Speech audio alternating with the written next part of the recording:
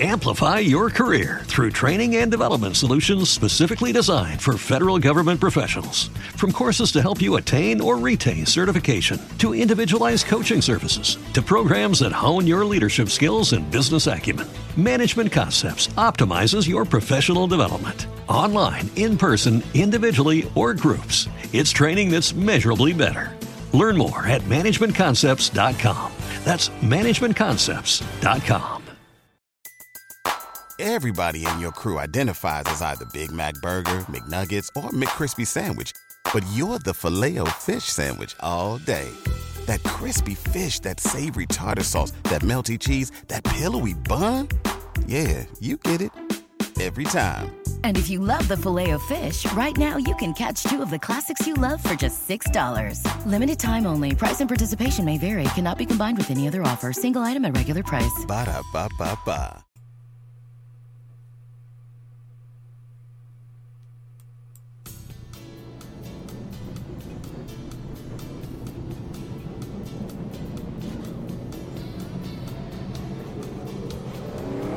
Welcome to the iCast Media Network and the Racing Spotlight. Sit back and enjoy as we have interviews with drivers and teams and listen to their aspirations of becoming their next series champions here on the iCast Media Network. Hello, world, and welcome to the return of the Racing Spotlight here in a new decade of the year 2020. And I am just absolutely beside myself with joy and anticipation for a long time that I have waited to get this young man on our Racing Spotlight, or in our Racing Spotlight. Let me introduce you to Charles Lacarre, who is currently in school in the Netherlands. Tell us a little bit about your name, your age, and where you are and what time it is. Oh, it's pretty late, team. Hello, team. Hello, everybody. Well, my name is Charles Lacarre. I'm 20 years old, as you said, studying in the Netherlands, but I'm from France. And right now it's 1 in the morning, so staying up late. My parents gave me the permission, so it's all right. And I'm pretty excited to talk to you, team, to be on that podcast. Thank you for the opportunity of having me and being the first of the decade, as you said. Yeah, you know, it was through our mutual friend, Zach Banks, when he got back from his tour over in Europe for NASCAR Europe, when he was, or Euro NASCAR. Yeah. And he was telling me just what a passionate, absolute, fantastic guy you were. And then we hooked up the Skype deal where we were able to talk, and that was very, very impressive to me. So it's the type of situation where I had been wanting to go international. You know, we're heard around the world. We have been heard around the world since we've got started. But I wanted to be able to bring international drivers in here. And here we have you. Now tell me, well, you're doing, what do they call it? Euro NASCAR is what you're racing? Well, actually, when I met Zach, exactly, that was during a test day, a recruitment day for the NASCAR Within Year Series. So I took part in that recruitment day because it's one of my goals for 2020 to race in the series, as it's the official NASCAR series in Europe. It's not my only goal, but that was the one where there was a recruitment day, so I figured I would take part in the test day. Otherwise, in 2019, the last thing I raced was in the Netherlands also, and it was at Fenway Raceway on the half mile, the only half mile oval that's active in Europe. And I raced late model there for 3 race weekends and a total of 15 races. I think that was all during the summer, and that was about it for my 2019 season. Well, how did you do in those races? Well, I don't know. No, I did pretty well. I won 6 races out of the 15 I took part in, and those were 6 consecutive wins, which was the record, which still stands today. So I was pretty hyped. I loved it. It's just, in Europe we don't have that many opportunities to race on ovals compared to America, as they're over racetrack in every state. It's not the case in Europe, and every time I step into a race car, a stock car, and drive on an oval, I just have a huge smile on my face, and I really enjoyed it. It had been a while I didn't race. In 2018, I got a weird situation where I didn't have the opportunity to race, to take part in races, so that was a return to the racetracks, and I loved it. Well, you know, I think most of in my opinion, it's totally my opinion now, I would think that anybody growing up wanting to race in Europe would be thinking Formula One. And I was so amazed to hear about you wanting to do stock cars. And I think what I've seen your pictures of have been a Chevrolet, correct? Yeah, that was a Chevy SS. All right. Let me just clear one thing up. No, I did not make him stay up to 1 o'clock in the morning. I offered to pre-record it. And Charles said, no, we're going to do it live. So here we are live tonight, and I appreciate it. But going back to the Formula One gig, that's something that apparently, has that ever reached out to you, or what's your feeling on that? I mean, I don't really know, if I have to be honest. It's just one day, it was in 2008, I remember that day, that particular day, I remember it was a Sunday, and we had a new TV in the home with my father, so I was checking up the channels that we had, and I don't know, something happened, and we stumbled upon the highlights of the Watkins Glen race for the NASCAR Sprint Cup Series, and there was a huge crash. I don't know if some people will remember the big one under the banner with Speed is Beautiful exiting the last turn of Watkins Glen.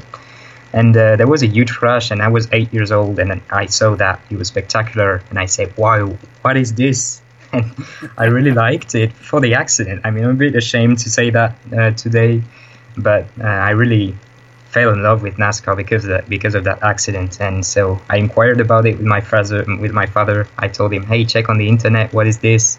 And when do they race? And I discovered they race every Sunday. And ever since that, I watch NASCAR, and that's really the only thing that I kind of watch. I don't watch anything else. Formula One, you know, I feel kind of alone watching NASCAR in Europe, but all the people here like Formula One, endurance racing, road racing in general, and it never made sense to me. Oval has always been the thing that's been in my blood since the beginning.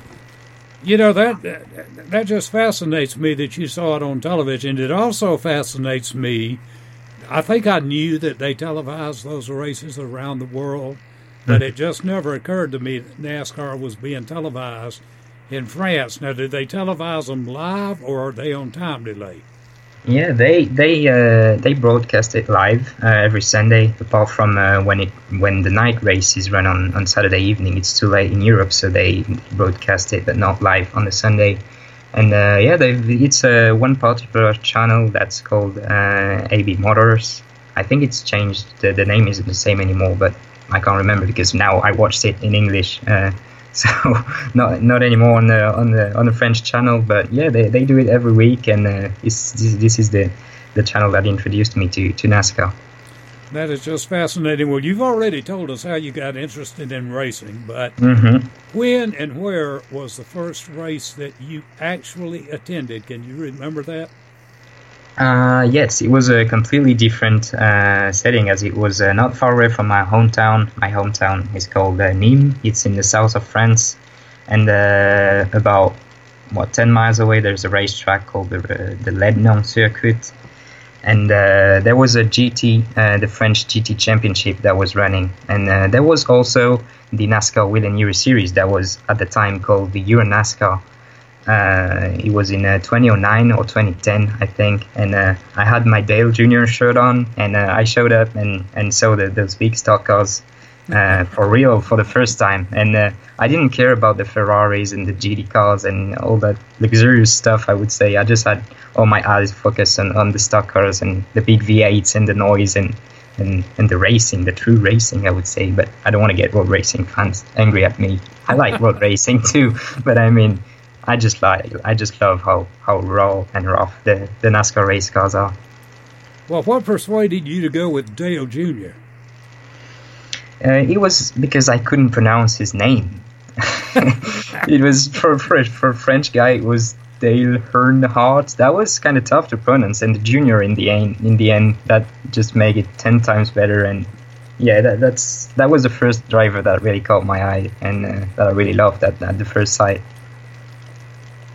I wonder, I just sat here thinking about how popular Dale Jr. is in the United States, and to have you over there in France pulling for him, I guess it has a special spot with me to know that NASCAR racing reaches around the world in places we don't even realize, Charles. I mean, we really don't. I tell you what. But what special memory do you have of that first race? Is there anything that sticks out as being special? Do you mean the first race I watched on TV or the first race I attended? First one you attended. No, I just remember, the speed, the sound. I was sitting right behind the fences in the main straight. So of course that's a road course, so the speed were a little bit slower than what you have on ovals. But it's just the enjoyment and the pleasure I had watching those cars going around, and I just wanted to be in the cockpit and driving them. So I was a little bit too young, too small, but that was just the only thing I wanted. How old were you then? I was 9, so 9 or 10. That is amazing.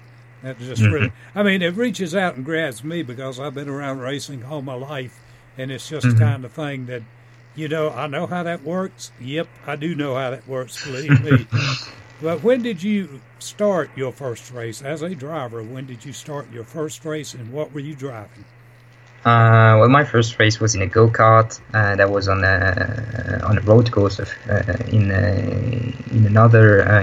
a racetrack that's actually one of the biggest racetrack in the south of France, in a town called Alès.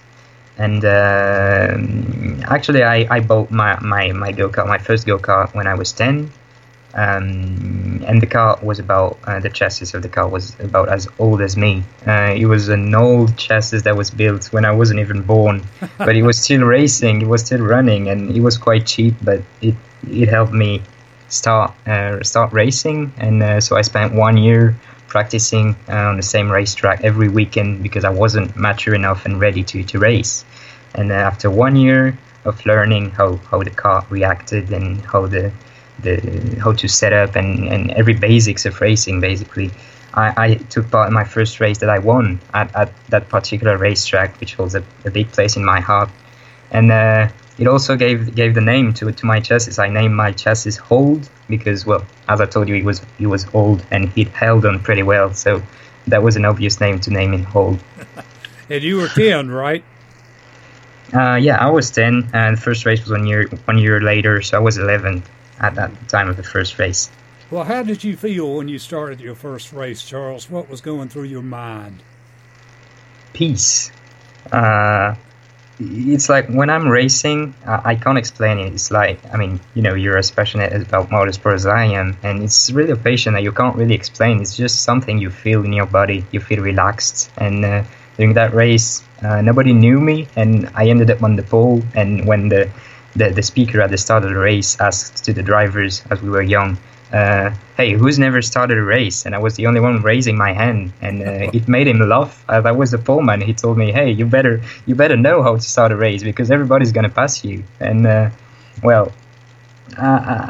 just started the race, lost a couple positions, but I fought my way back to the first place, and these are incredible memories that I have. I was kind of like a young Kyle Busch because I was pushing drivers. I was using my elbows and my bumpers. So I remember I pushed quite a few drivers, but all good memories. And after the race, we always had fun with the other drivers, and yeah, that's about it. Well, that's the good thing about having fun with the other drivers and being so competitive. So you won that first race?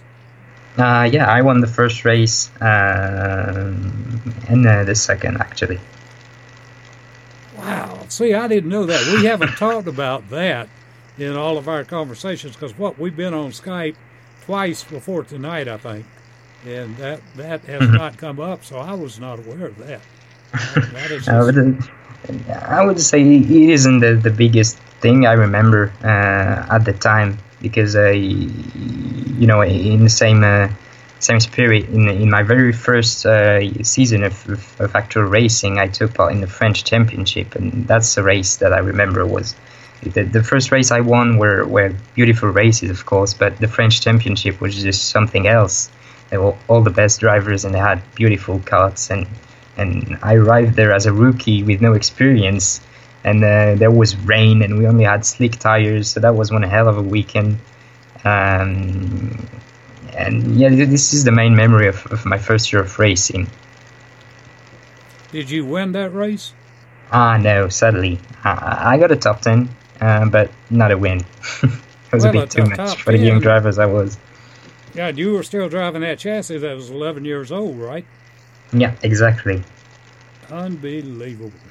We were like the old car of the field. Like all the drivers had Gen 6 cars, and we had an old Gen 4. So that was fun. Well, that speaks well of your talent, Charles, because obviously, if you're running something that, and I don't want this to come out sounding crude, but if you're running something that far behind what the other guys have, and you still finish in the top 10, I think that is absolutely amazing, and that goes to your talent more than it goes to anything else. So, I'm telling you. Yeah. Thank you. You know, when I race, I always search for legitimacy because, well, of course, I started in go-karts. I worked my way up to race cars. Amplify your career through training and development solutions specifically designed for federal government professionals. From courses to help you attain or retain certification, to individualized coaching services, to programs that hone your leadership skills and business acumen, Management Concepts optimizes your professional development. Online, in person, individually, or groups, it's training that's measurably better. Learn more at managementconcepts.com. That's managementconcepts.com. Into stock cars, I would say without having that much of a big budget to race in quite a costly patient. And I said I always search for legitimacy in order to know if I have some potential to pursue my dream of racing in America one day. And it means a lot to me to give it all when I'm on the racetrack, and just let it all on the racetrack, because I don't want to have any regrets. Well, so far it doesn't sound like you should have, but who has helped you the most in your career so far? My mother, definitely. My mother was the first person who supported me and who helped me. She convinced my father to buy me the first go-kart, and she's always helped me, whether it's for searching sponsors or even learning to set up a go-kart. At the beginning, she didn't even know what the tire pressure was. We didn't even know. We were complete newbies, but we learned, and she's always been by my side, and even today. So my mother and my father, of course, for supporting me financially and allowing me to race as much as we can. And these are my two main sponsors. Yeah, finding sponsors over here is far from being an easy task. It's quite difficult, I'm telling you. Mm-hmm. Yeah, and especially being a European driver in Europe, there's not that big of a racing culture. So it's a shame, because I want to share my passion with people, with companies. I tell them, hey, I see my racing activities as a passion, also as something where people can invest and help me. Being the first European driver in NASCAR, racing regularly in the United States, that'd be my dream. Well, we'll get to that in a minute, but first of all, is there a downside to racing for you? Is there something about racing you wish you didn't have to deal with? Maybe I'm going deaf because the sound of the engine's way too loud.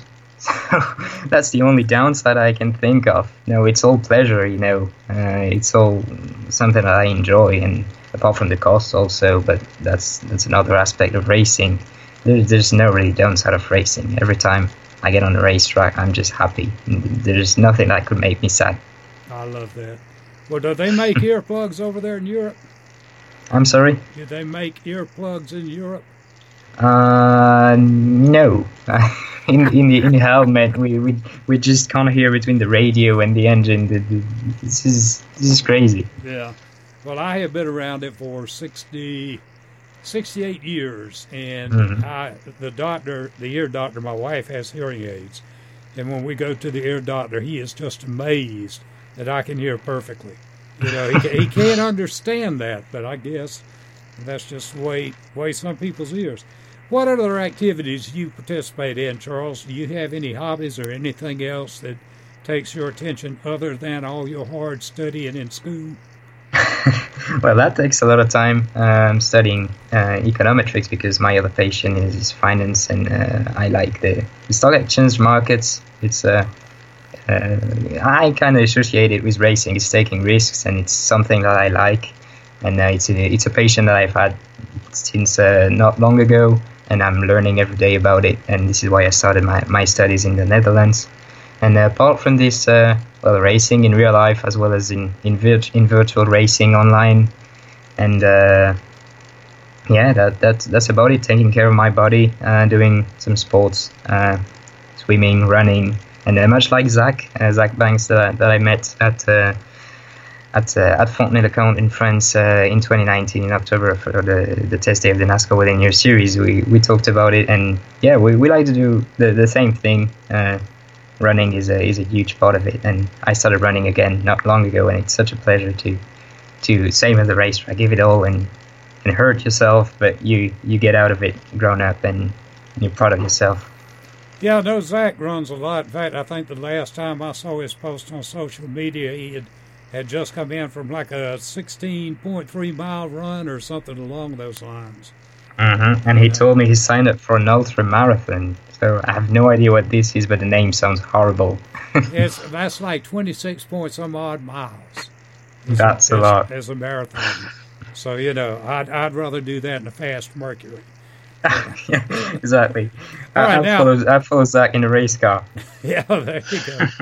All right, now you've already alluded to this, but let's get into some in-depth details on your plans and dreams for the future. Yeah, well, I'm going to talk about the really near future first, because this is what I've been working on, and I have people over here in California, in the United States, that are so kind, and they are trying to help me go over in America and race in Super 8 models at Owendale Speedway. And you know, the first race at Owendale Speedway this year is the Sunrise Ford All-Star Showdown. It's on February the 1st, which is pretty soon. And we've been trying to find a race car and find partners, which is the main thing that is preventing me from taking on the race, and to find some additional budget to race. And I have this opportunity to race in America. That's my main goal for 2020. You know, I've raced in Europe on ovals, on the two ovals that are active in Europe. And I feel like if I really want to know if I can race against the best oval driver, of course I have to go to America, because the sport is born there. The best racers are American, and they're so used to it compared to me. I have to race against them to see where I am compared to them. Well, in one of our previous conversations, you told me you had come to Charlotte and participated in the Richard Petty driving experience. Tell us about that. What was that? That was the most wonderful trip of my life. And it was with my mother. I was 16. It was in 2016, and for 2-3 days I visited Charlotte, the Hall of Fame and the city, and then the culminating point was racing with the Richard Petty driving experience. So I got 50 laps around the speedway. I had never driven on such a steep banked racetrack, and it was amazing. It just confirmed me that I really wanted to race on ovals, because at the time I never raced on an oval. I only raced stock cars on road course in Europe, and that was my first time on an oval. And I said, nah, I don't want to ever drive something different. I just want to do oval and do it in America. What did you do? What kind of speed did you turn? What was your best lap time in that experience? I can't remember my best lap time, but my top speed was 141 miles per hour. That's all I remember. Well, that's enough. I mean, that's well, I mean, I was kind of jealous because some other guys went up to 150, but I mean, I only got to 140, but that was cool at the time. Well, I think somebody told me, and I don't know this for a fact, but somebody told me they have restrictors on those cars that will not let them exceed 150. So yeah, they do, and they turn it up or down depending on how you behave on the racetrack. Well, I hope you behaved. Yeah, I listened carefully to what my instructor told me. I remember Chase Cabry, who is racing in the K&N Pro Series now, was there. He was an instructor, so I got to talk with him. That was also a great experience to share our passion. And well, I was younger. I didn't understand English as much as I do today, I would say, and I struggled a little bit at the beginning, but it all went better in the end. So it was really a great experience. Well, it is, and the only language I know is English. And when Zach first talked to me about you and said you were from France, I thought, oh boy, well, this will never work because I know no French. He said bonjour, and I got that out of Beauty and the Beast. That's great. That's perfect. I mean, you know, French people, they're not known for speaking very much foreign languages, but I mean, that's also something that I'm trying to put into my project to represent French people in America and to represent them well. God, you will do that, I'm telling you. Do you have any advice you want to share for any other racers working their way up? Not to give up, never give up, and just enjoy it. Take as much pleasure as you can out of racing. And I mean, even if nothing goes your way, just enjoy the moments you are given the opportunity to live. And well, for instance, I never thought I would met Zach at the NASCAR Within Your Series recruitment day, and it's been one of the highlight of that day, meeting him. And that's it. Just try to find the little pleasure of racing every time you can, and never give up. To leave racing, be racing all the time. Wake up at 8 a.m. and be already in a racing mindset, and turn on your computer, go play on a simulator if you can have real life sit time, and that's about it. Well, I'll tell you, I am fortunate enough to have formed a friendship with Zach. He was our first one we had when we started our Tuesday night show, a year and a few months ago. And we have become good friends, and he has done so many things that just show what a talent he's got. And you are right there with him, Charles. You are right there on the same talent. Both of you guys. In fact, what you just said is so mature, it far exceeds your years. And that's like me talking to Zach. Sometimes he's so mature, I have to flip his picture up and make sure I'm not talking to a 70-year-old guy. You know, just so much.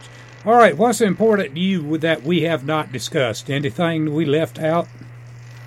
No, as I would say, I don't want to seem to insist too much, but you know, every opportunity, I know you have a lot of people over here in America listening to the podcast. So if those people they want to contact me, if they have ideas about partnerships or sponsorships, the opportunities that you can have in America to help me make my debuts in America, to help a young French driver make his debut in a Super 8 model race, or that kind of opportunity, I'm all in to discuss about it and also exchange about my project. You know, I started a blog, a website that's called The Conquest, and a YouTube channel that I'm trying to publish regularly videos. I'm all in to talk about my project and exchange with people in America and over here, everywhere in the world. So yeah, I'm all open if people want to talk with me and exchange with me like you exchanged with me at the beginning. This is something that I can really do, and that I will do with pleasure, because I love sharing my passion. That's something that I can't do too much, as I'm quite lonely in Europe amongst road races. But yeah, sharing is caring, and I want to share my passion. That's the biggest thing about racing. Well, we'll just have to make arrangements where you and I just get together and talk on Skype about once a month or so we can keep up with it. But You know, when I think about all that's going on in your world, it is so important to me to know that there are people out there like you that want to come to America and race. You know, we are heard around the world. Mm-hmm. We're heard on Spreaker, iHeartRadio, Spotify, Google Play, and Apple Play.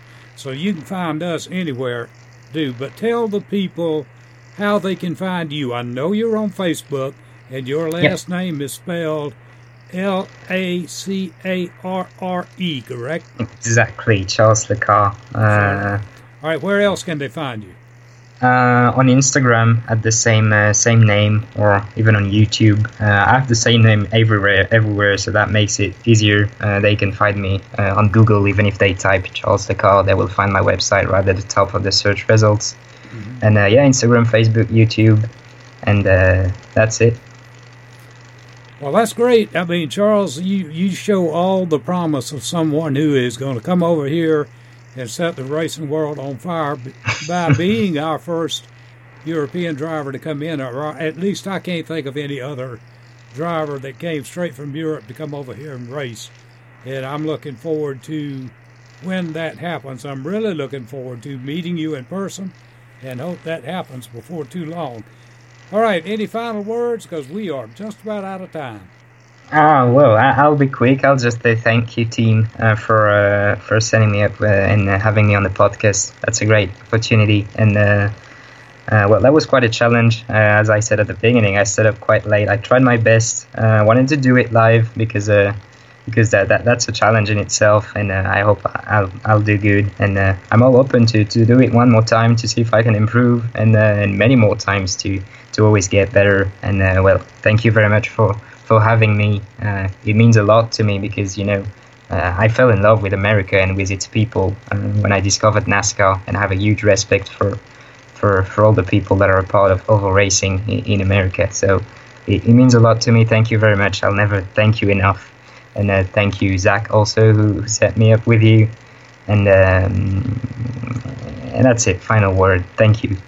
Well, Charles, thank you. It has been a real honor and pleasure to have you on as our first international guest. Now, these shows are archived. So if you want any of your friends to listen to it, all they've got to do is Google.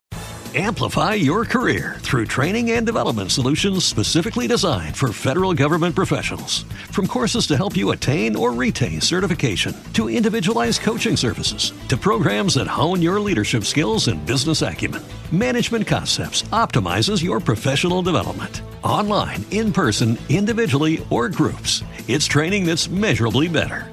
Learn more at managementconcepts.com. That's managementconcepts.com. What if you could have a career where the opportunities are as vast as our nation, where it's not about mission statements, but a shared mission? At U.S. Customs and Border Protection, we go beyond to protect more than borders. From ship to shore, air to ground, cities to local communities, CBP agents and officers are keeping people safe. Join U.S. Customs and Border Protection and go beyond for something far greater than yourself. Learn more at cbp.gov/careers. The Racing Spotlight, and it'll come up with all the archives, and yours will be on top for a week, so they will be able to listen to it. But you've been fantastic. I am totally thrilled that we were able to do this tonight, and it's now 1:31 your time, so you need to get some sleep, my man. Charles. No, I can go all night. If I didn't have different segments coming up, I would just keep you on all night. But I thank you so much, and we will talk again soon, believe me. I'm pretty sure of it. I know it. All right, you have a good night, and thank you so much. Thank you very much, team. You're welcome. Have a good evening. You too. Okay, folks, you have heard from the Netherlands, a young Charles Lacarre, who is a racer with a very bright future, who wants to come to America, and we certainly can't wait to get him over here. But you are listening to the Racing Spotlight on the ICAST Media Network, and we're happy that you are listening, and we certainly want everybody around the world to know that we do these shows live, even when it's 1 o'clock in the morning, and we, that's just a very very special thing that Charles would do that for us. So, I don't know. It's just amazing. I appreciate everything that goes on, everything that we do. Just amazing. All right, let me see. I've got to disconnect Charles. Charles, are you still on there? Yeah. I'm sorry. That's all right. I just need to get you disconnected so I can get the next one on. But thank you, buddy. We'll talk soon. Okay, no problem. Oh, if you don't tell me to get out, I'll stay there up all night. I wish you could. Wait till you get over here. Right. We're going to take you up on that. Yeah, I'll see you. Bye. Good night, Charles. Bye-bye. All right. So let's move on. We'll have to call up Mr. Cody Dinsmore and see what he's up to tonight. I talked with him sometime today. No, I did not. I texted him sometime today. But Happy New Year to everybody to whom I have not yet said Happy New Year.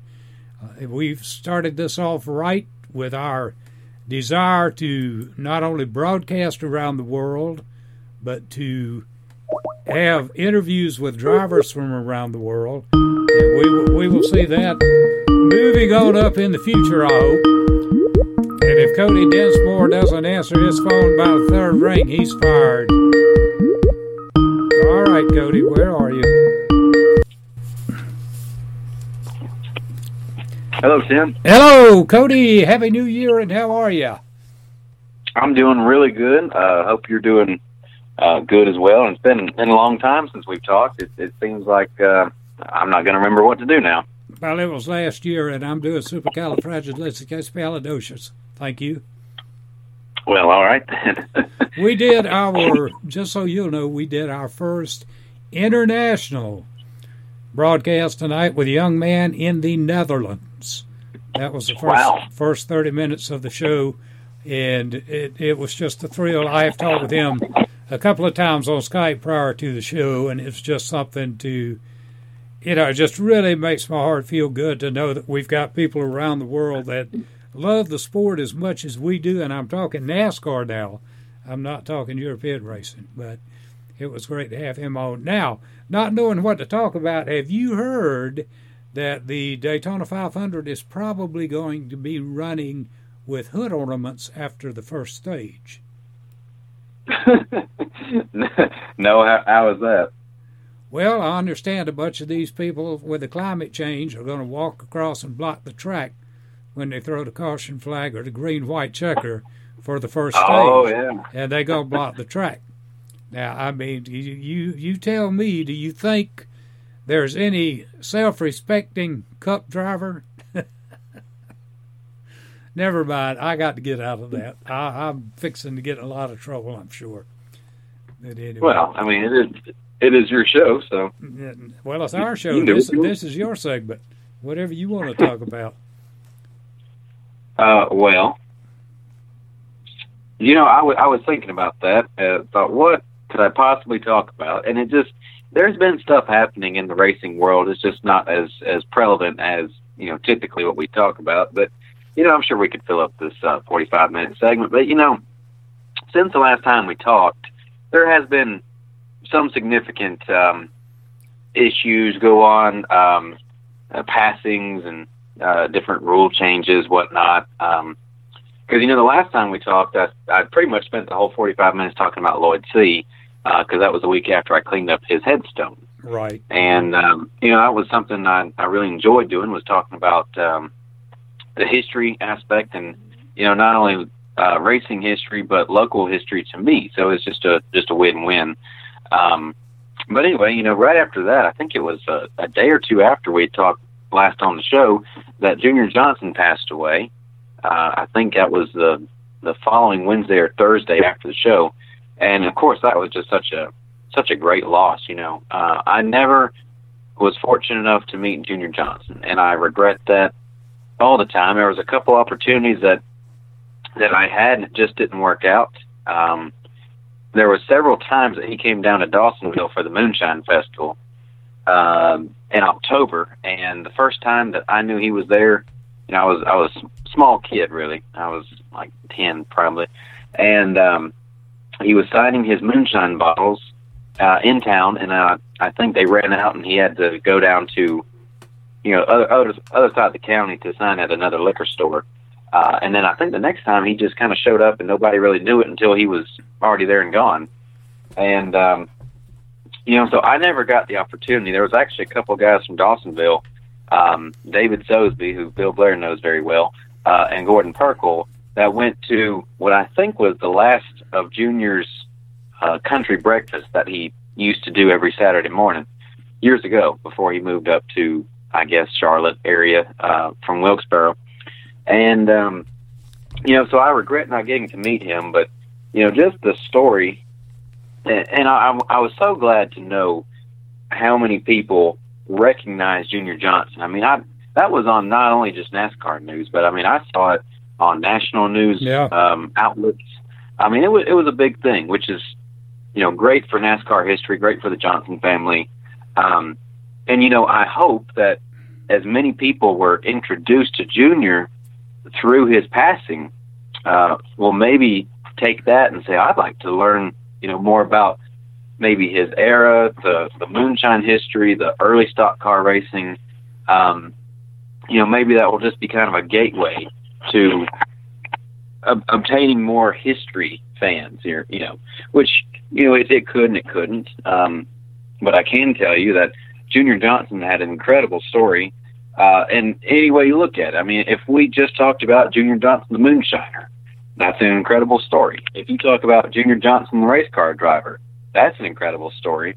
And then if you talk about Junior Johnson, the car owner, again, that by itself is an incredible story. And for that same guy to have all of that history over, a 40-year career, something like that. I mean, it's amazing for 50 wins as a driver, let alone having 6 championships and 30-something wins as an owner. And of course, when Junior was a driver, some could argue it was tougher competition. It wasn't as tough competition as it is now. I mean, there's so many factors, and you could say the same thing about any of those old drivers. Definitely the cars were probably harder to drive. No, there probably wasn't as many competitive drivers or drivers on the lead lap as maybe there is now. Regardless, though, it was a challenge, because if it was easy, then every week it'd be a different winner. And for Junior Johnson to did what he did, being a moderately successful race car driver, especially in like 55, he goes to jail. He comes back as a racer, and he picked up right where he left off. And just an amazing story to get to. And I think we're very fortunate that Junior Johnson was not shy about his past and how often he was recorded telling his stories and whatnot.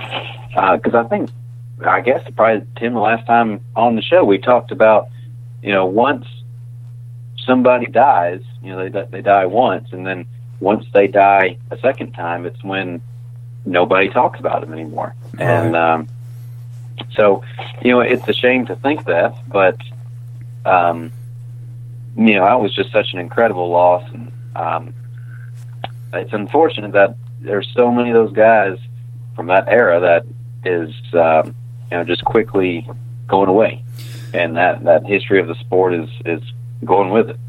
Yeah, you're right, exactly right, Cody. But I think as long as there is a NASCAR, Junior Johnson's memory will always be a part of it, because you can't evade it. He was the one that brought Winston RJR into the fold in 71 or 72, and you can say that he virtually saved NASCAR, because at that particular time, I don't think it was about to close up shop and run, but they were going through some hard times then, because they had and they needed some help, and they were, the RJR folks were more than willing to help. You can credit Junior to a lot of stuff. I mean, bringing Winston in, a title sponsor for almost, a little over 30 years. He discovered drafting first, which is, what you have to do to be successful at a large track these days. I mean, what else did he do? He probably mandated some pit road rules, and as far as the jack and stuff go like that, which I think after that, and I know you know the incident I'm talking about, but for anybody that doesn't, is that incident, it's like 75. I don't think they were quite. Or 75, yeah. I think it was the Carling car or Car Care. I don't think it was Holly Farms just yet, but I think they were at Talladega, and the official, who I actually know, and I didn't know that he was that official until Junior died.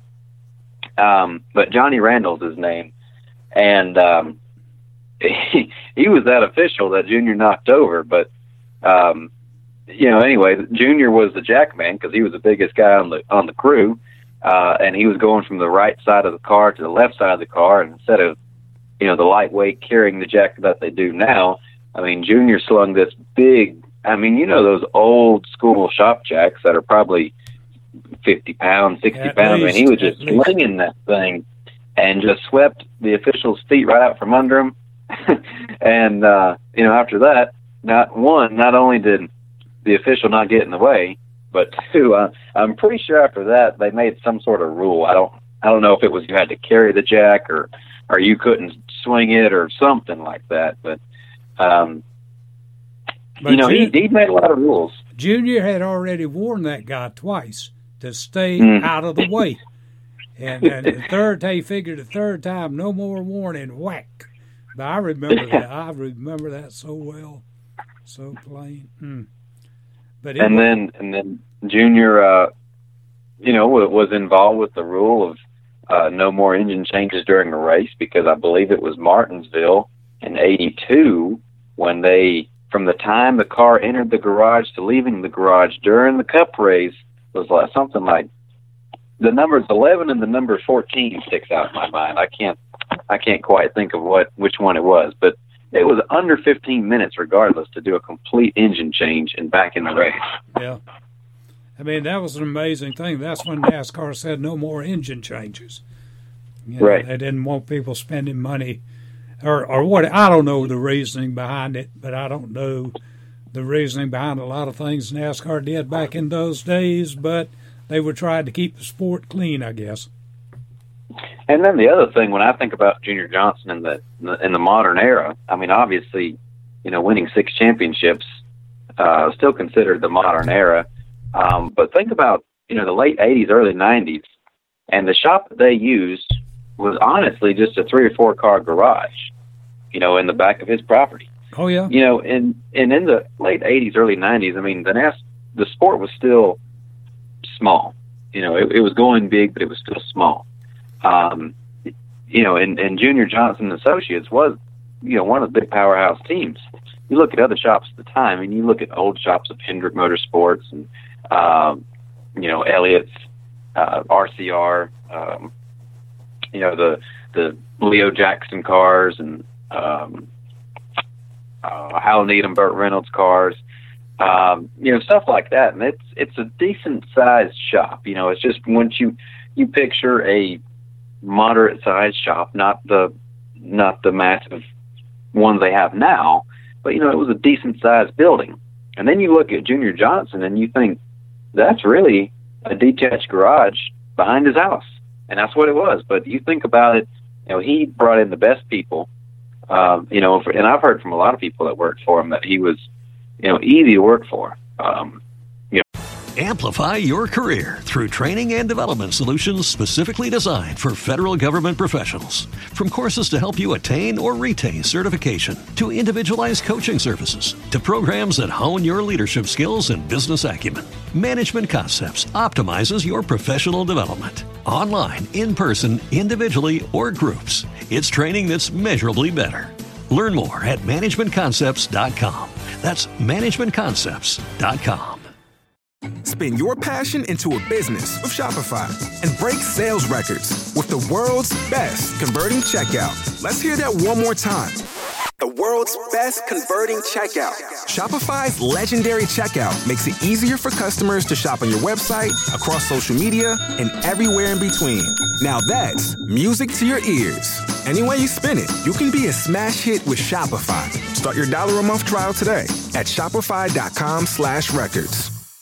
He would obviously want things his way, but he wouldn't get mad at you or anything like that for, doing something wrong. He'd more or less coach you. And I think that is important to not only run a race team, but a business, instead of being the boss and, sitting behind a desk with your feet on the desk, it seems like Junior was the one to get out there and coach and listen and teach and whatever, stuff like that. But it's always amazing when you see a picture or a video of Junior Johnson's shop, even right before it closed in the early 90s, how little of an operation they were. I mean, to me, I think of Bill Elliott being, from here in Dawsonville, and he left, their family team, Melling Racing, and the shop that they built in 88, which is what Chase used when they ran late models. That's a pretty decent sized shop for the time. That's the one you and I went to the day I was over there with you, yeah, right? Yeah. Right. Okay. So they built that shop in 88. They ran the rest of the Coors days out of that. When McDonald's came around, they put the operation back in there. And then finally, when Chase started doing late models, they were, again, running out of there. And before that, they had a smaller shop, probably about the same size. I mean, it was smaller. And Bill goes to Junior in 92. He right out of the box wins almost the Daytona 500. Not quite. He got wrecked out. He probably would have won it, but then goes on to win the next 4 races in a row, following up with the final race at Atlanta and finished second in the championship. So, I mean, needless to say, they had a really good season. And then you look at the shop they came from, and it's just a little, what I still consider a detached garage behind Junior's property. So it's stuff like that. It's just kind of fascinating to me to what can be done with so little. Yeah, but I think as small as the shop was, the knowledge between the ears of Junior Johnson made far more of a difference in how many square feet they had in that shop building. Oh, you're absolutely right. And, like I said, he had an eye for talent and finding the right people for the job. And during that time, I guess Tim Brewer would have been Bill's crew chief, which arguably is one of the better ones in NASCAR. I mean, he's had a very good career, and you think of Jeff Hammond and, gosh, I can't even think off the top of my head, but there's just been so many good people working for Junior. I mean, he definitely had the eye for talent, and he knew what he was doing. So, well, the one I think about with Junior is Herb Nabb, because he was. I mean, that guy was brilliant. He was so you just can't describe him. He was quiet. He was brilliant. He had a temper like never mind. He just had a temper. So. But he knew what he was doing, and they had great success together. I think he was with Junior for, I don't know, probably 10 or 12 years, good. Maybe? Yeah, that was a pretty good while he was there. In fact, it was like Junior Johnson and Herb Nabb went together like pancakes and syrup.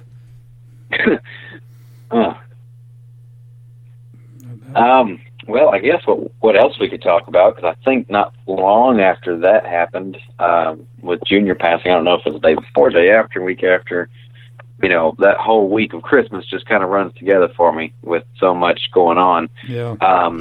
But it was big news with Haley Deegan going to Ford, and I think if you didn't hear that, I mean, it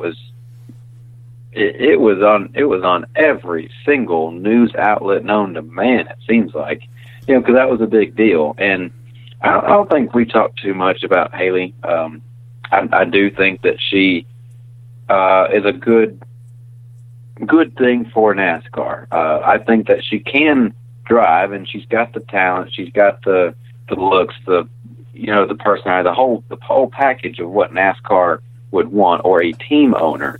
But I do think that she has the ability to drive, whereas some other females in the past may have gotten there on other personality traits, we'll say. Good for the camera. I think that there genuinely is a lot of female drivers out there that are capable of winning and are good drivers to run with the men and be just a regular driver out there and be successful. But they are limited on their funds and how they're able to race and go on track. And I think with Hailie Deegan going to Ford, I think there's a lot of people now know who she is that may not have knew her before when she was a Toyota developmental driver. I think that was a great move for Ford. I imagine that she'll be a Stewart-Haas driver, not next year or anything like that, but as time progresses, I'm sure she'll probably be in line for a Stewart-Haas contract. You notice that they put her in IMSA for basically what it was this past weekend. They call it the Roar before the 24, which is basically practice and testing for the 24 hours and later this month. And so she's going to be driving a Mustang along with, I think, Chase Briscoe. I think he's driving the same car. So they're going to share that car, which, I think that's a great idea because obviously I'm a fan of road racing. We've talked about it many times before. I think that not only will help their driving ability, but I think that will introduce those drivers to more eyes. And I love the car that she's driving. It's in the, actually, they just changed the name of the series, so I can't quite think of it. I think it's the Michelin Pilot Sport Challenge. Basically, it is the Xfinity is to Cup. It's the second tier series. The cool thing about IMSA is that she is in a real bodied car. It's a Mustang. It's got the same body panels. It's got an opening door. It's on GT350 variant. So, it's got the same engine block that you can buy in a street GT350, which, I think it's cool. It's basically the closest thing to the old Trans Am series. And so anyway, just kind of rambling about that. But, the point I'm trying to make is I think that Hailie Deegan is going to be a good thing for NASCAR. I think that she, has the whole package that they're looking for. I think she will appeal to a lot of fans. And I think that she has a driving ability that, may actually be beneficial to her.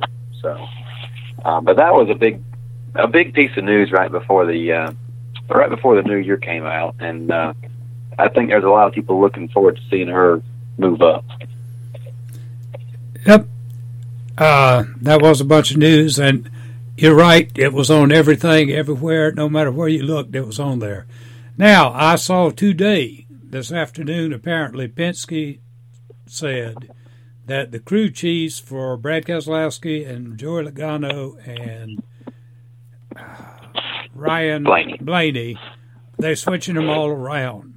So, in other words, Paul Wolf's not going to be with Keselowski anymore. I don't really see the reasoning behind all that, but then I'm not Roger Penske, and he's a hell of a lot smarter than I.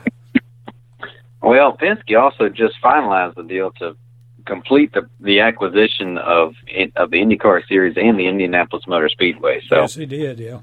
When you look at just the stats, current day of Roger Penske, what all he has his hands in, what his teams do, just today, it's amazing. And then when you look and see what he's had and done over the last 50 years, I don't think people give him enough credit. There was a stat, and I'll get back to the crew chiefs in a second, but there was a stat I read last week about, his various teams for all of the NASCAR teams, all the IMSA teams, the IndyCar teams, and the Australian rally teams. And I wish I could just remember some of the figures, because it was just astronomical numbers for all of those teams combined, of how many championships were won just last year, how many races were won, how many laps led, all that kind of stuff. And you think in each series he's got at least 3 cars, and in some cases 4. So regardless, he just does a a class act operation. Now, back to the crew chiefs, I did read that yesterday, and I was a little, on one hand I was a little shocked, on one hand I wasn't, because it seems like Penske is known for keeping things together for a long time. You never go to Penske and drive for them for 1 or 2 seasons. When you get to Team Penske, you're there for a long time. Same thing with the sponsors. You notice the sponsors hardly ever change. Now, that being said, I haven't seen any Miller Lite renderings this year. And I know we've talked about before, they have been severely cutting back from just a couple seasons ago. A couple seasons ago, it was 36 races. And somewhere around 2015 or 2014, they went to like 24 races, then 18, then 12, and, maybe 8. So I don't know what they're doing this year, but I haven't seen anything regarding their sponsorship. Now that you mention it, neither have I. I hadn't even thought about it, but you're right. I haven't. Well, every paint scheme I've seen released of Keselowski's, it doesn't have the small little light symbol on the quarter panel. So on one hand, that's kind of a shame to see, because that has been a relationship lasting since '91 with that car. So, I mean, almost 30 years of their sponsorship on that car. So that's going to be a shame if they do decide to go separate ways and rebrand their sponsor dollars or whatever. But anyway, to get back to your question about the crew chiefs, Paul Wolf and Keselowski have been together since they came to Penske in like 2010. Yeah. And they've been successful that whole time because, they won, if you can remember, they won the nationwide championship that year as owner driver crew chief, all three of them, Roger, Paul Wolf, and Brad. And then, they done the same thing in 2012 for the Cup Championship. And I've always thought that they worked well together.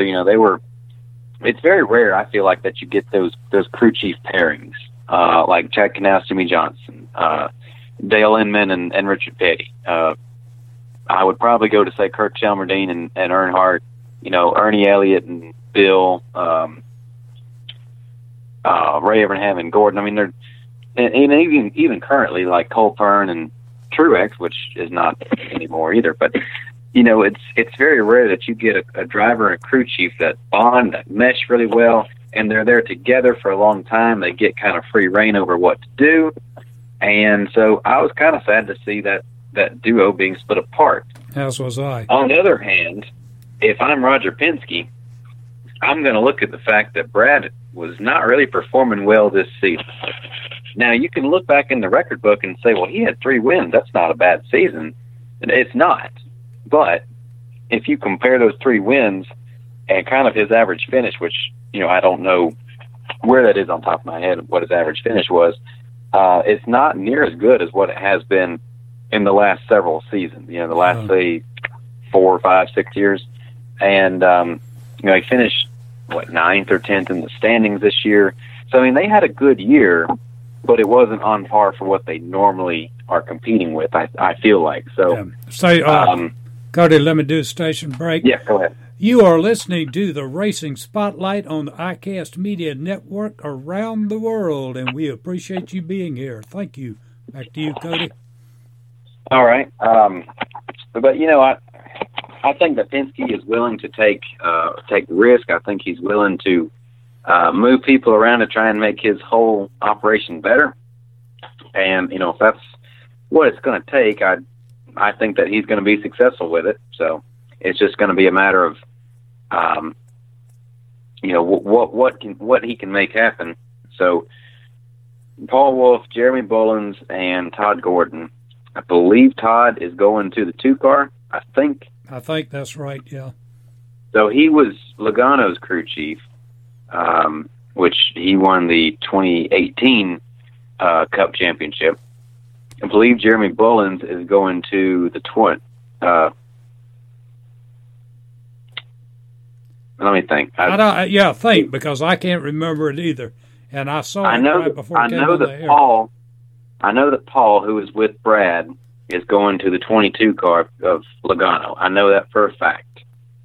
And I want to say Todd Gordon is going to the 12 car. And then I want to say Jeremy Bullins is going to the 2 car. I think you're right. I think that's exactly what I saw. So we might get confused again, but each one of those crew chiefs has won a championship. So Paul Wolf has both a nationwide and a Cup championship. Todd Gordon has a Cup championship. Jeremy Bullins, who a lot of people forget about, he won as the... Amplify your career through training and development solutions specifically designed for federal government professionals. From courses to help you attain or retain certification, to individualized coaching services, to programs that hone your leadership skills and business acumen, Management Concepts optimizes your professional development. Online, in person, individually, or groups, it's training that's measurably better. Learn more at managementconcepts.com. That's managementconcepts.com. Spin your passion into a business with Shopify and break sales records with the world's best converting checkout. Let's hear that one more time. The world's best converting checkout. Shopify's legendary checkout makes it easier for customers to shop on your website, across social media, and everywhere in between. Now that's music to your ears. Any way you spin it, you can be a smash hit with Shopify. Start your $1 a month trial today at shopify.com/records. But they won the owner championship in nationwide in like 13 and 14, I believe. So it wasn't the drivers championship, but they did claim the owner championship those 2 seasons. So, they all know what they're doing, and sometimes it's good to get a fresh set of eyes. And that's with anything. I mean, that's with business. That's with, anything. Sometimes it may not feel the best to, move somebody that you've been so close with for so long, but sometimes it's good to have a fresh set of eyes come in and say, well, why are you doing this? Let's do this. Let's do it this way. And, sometimes it'll work out just great. So, but, there's been a lot of things like that happen in the past where, a new crew chief comes in and it's immediate success. So we'll see. I'm also interested to see what happens with Truex. And I know they've named his replacement for Cole Pern. I can't remember his name. Pern's just taking time off, which seems like a pretty common theme now in the Cup series to go, quit and go spend time with his family, which, kudos to him. I read something that he's going to open up a ski lodge or something. I read that too. Yeah, he's from Canada. And yeah. I heard that too, that he was going to open a ski lodge there. So, but, ever since that him and Martin got together, I mean, they have been just, like you said, 2 peas in a pot, and pancakes and syrup, if you will. So, that's another thing. Like, I'm kind of sad to see those guys get split apart, because that was just a rare combination. And I'm interested to see if they're still going to have the success with the 19 car without Cole Pern there. So we'll just have to see. Yeah, that's something that puzzles me too, is how that's going to play out. Also, I saw, maybe you have seen it or maybe you haven't, but there's speculation that Kyle Larson is going to be driving in the Daytona 500. Did you see that? No, not Kyle Larson. Oh, I always get, who's the watermelon man? Oh, Chastain. Chastain is going to be driving in the Daytona 500 in a satellite team for Chip Ganassi. Did you see that? Oh. I did not see that, but that wouldn't surprise me. That's speculation right now, but that hit social media probably about 2 o'clock this afternoon was the first time I saw it. Huh. No, I didn't see that, but that makes a lot of sense to me, because if I'm not mistaken, the Colleague Racing, who he's driving in the Xfinity Series for, is... I think they get their engines or their chassis from Ganassi. Chastain drove for Ganassi in the Xfinity Series before that sponsor went bankrupt and they had to close the team. Yeah. And also, if you remember last year, 18 or 19, I can't remember which one it was. I guess it was this last year for 2019 when Jamie McMurray decided to call it quits after Daytona, and Ganassi brought out the number 40 car to let him run that one that one race, and then they put it away. So I would imagine same type of thing would happen. Obviously because Daytona 500 is prestigious, it pays very well to start. And Ross has the Cup experience. A lot of people forget that he still drives, albeit not as competitively as he does in the lower series, but he still drives in most of the Cup races, if not all. Yeah. I don't know why I have such a hard time calling his name, because I can see his face, I can see his wins, I can see everything, but Ross Chastain does not roll easily off of my tongue. And I don't know why that is. I just don't understand it. I guess a lot of people will say it's my age and senility. Well, Tim, you just know so many people. Sometimes it's hard to keep everybody apart, I'll have to think on that one, Cody. But yeah, I have the same problem you do. So, but you're talking about, you mentioned Kyle Larson, made me think. Larson and Christopher Bell have been in New Zealand for, I don't know, probably nearly a month now, racing midgets and sprint cars overseas. And, they're doing fantastic from what I see. You see about once a day that, one of them won, one of them finished here, one of them flipped so many times down the front stretch or what have you. But, I got to give props to those guys. Basically have your Christmas in a foreign country just so you can race on your break away from racing. Those guys are absolutely dedicated, and to me that just makes, especially Christopher Bell, that just makes him, to me, I'm not going to say a better driver, but a more dedicated driver to hone his craft. Yeah, I know. I've got a social media friend that lives in New Zealand and attended a couple of those races, and he asked me in a private message on social media the other day if all the drivers up here were as crazy as Kyle Larson. And I said, define crazy. And he said, the way they drive. That's not how they drive in New Zealand. But really? Yeah.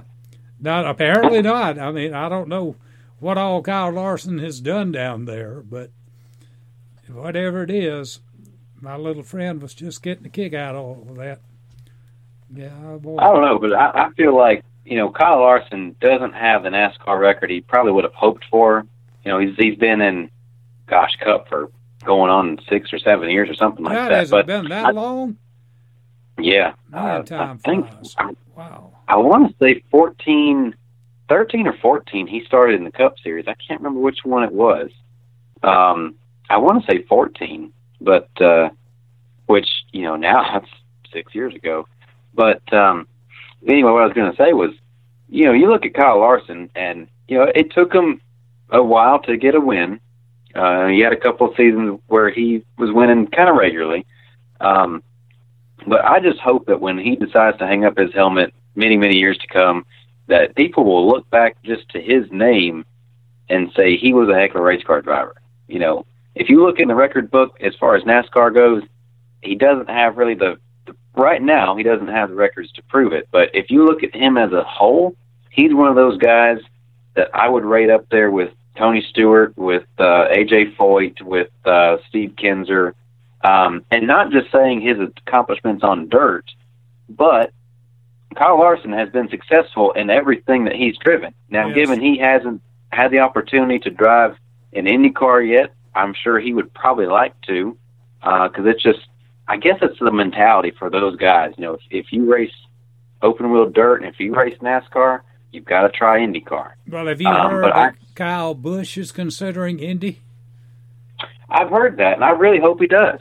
As whatever you say about Kyle Busch, like I've said, I'm not a Kyle Busch fan.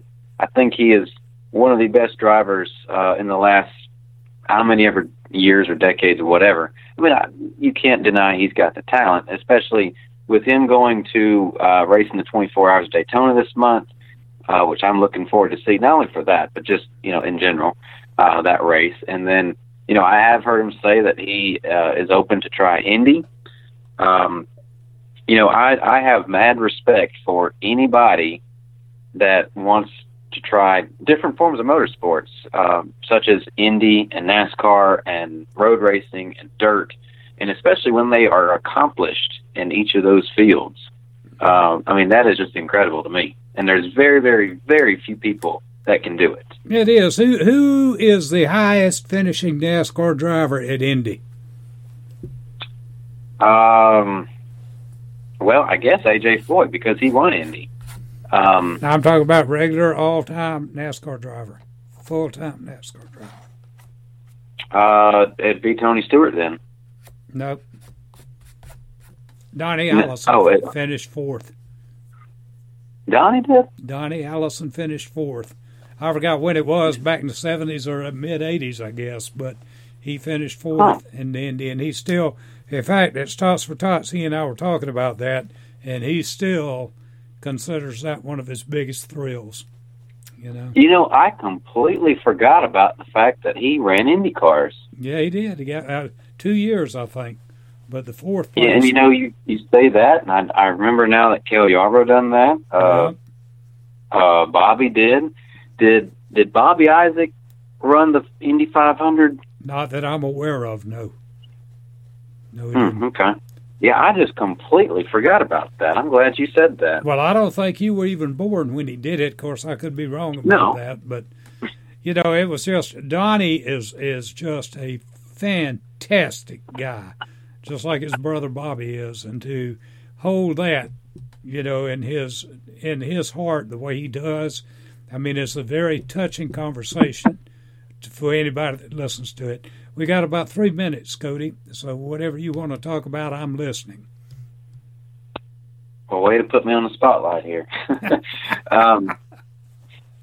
But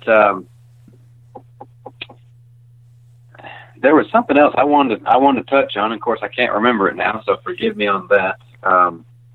But we are going on the second week of January, believe it or not. So it's not too much longer. There is one thing that I wanted to mention. I remembered it now. I am so glad that they have decided to bring back the actual Busch Clash. Yes. I almost jumped out of my chair when I read that, however long ago it was, because they used the old school 80s-ish, 90s-ish Busch Clash logo. And I always said, Busch, a couple years ago, I said, Busch is coming back into NASCAR. Why did they not rename the Clash, especially after they took out the word shootout and put the word Clash in? It was like, why don't you have Busch as a sponsor for that? And it was like the Advanced Auto Parts presents this and this, the Clash. But the Busch Clash, that's cool. I'm glad that they're doing that. I hope that they, kind of are doing a lot more throwbacks here regarding that kind of stuff. So I'm looking forward to that. And I guess the last thing I can say is that the third Gen 7 car test, or Gen 6, whatever we're on, Gen 7, will be at Homestead, I believe next month or later this month. So that'll be interesting to see. We're starting to see more details on this upcoming car. Everything I've read says the manufacturers are really putting in an input as to what it's going to look like. So that is pretty exciting to hear. Yep, that's what I've heard too. By the way, when is the Busch Clash run? Is it going to be a Sunday afternoon before the Daytona 500 or on Saturday night? Sunday afternoon. Sunday afternoon before qualifying. I won't be able to see it because I'll be driving down the road to Daytona for the Back to the Roots celebration, so I will not get to that is one thing, that is the traditional Busch Clash is the Sunday afternoon, if I'm not mistaken, but I really miss when the duels were in the day and the Clash was at night. Absolutely. And they kind of reverted the two, but anyway, that's another day, so. Well, Cody, our time is up for the night for the first show of the new year and the new decade, and I am so glad you are a part of the Racing Spotlight. Thank you for everything you do. I greatly appreciate it, and look forward to having hopefully another 52 more. Hopefully there's no breaks or holidays stuck in there in between, but We're going to have a good one, I'm sure. I'm sure we will. Take care, Cody. Catch you next week. All righty. Take care. All right. Good night. All right, folks, that was Cody Dinsmore. Cody Dinsmore's section of comments, whatever he wanted to talk about tonight.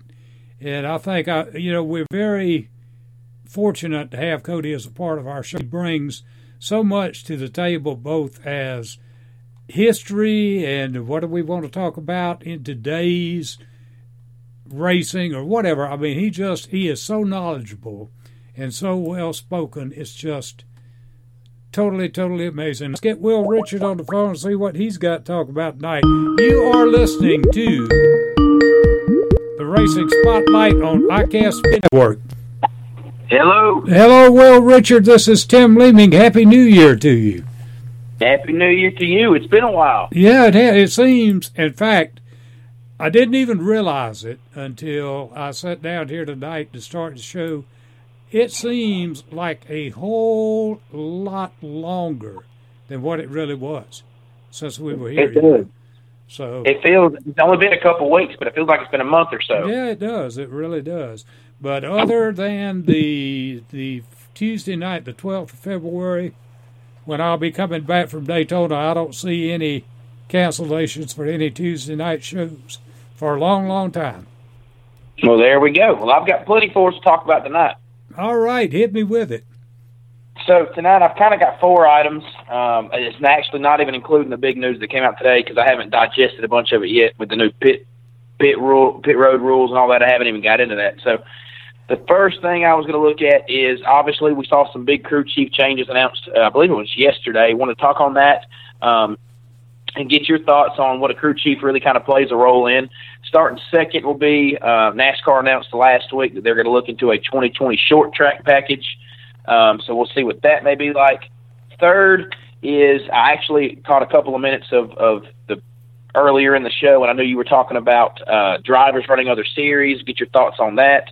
And then last, unfortunately, we lost another legend, Junior Johnson, passed. I believe that's been the last couple of weeks. Yeah, it's been, yeah. And so I know we didn't get a chance. And Junior Johnson's one of those guys.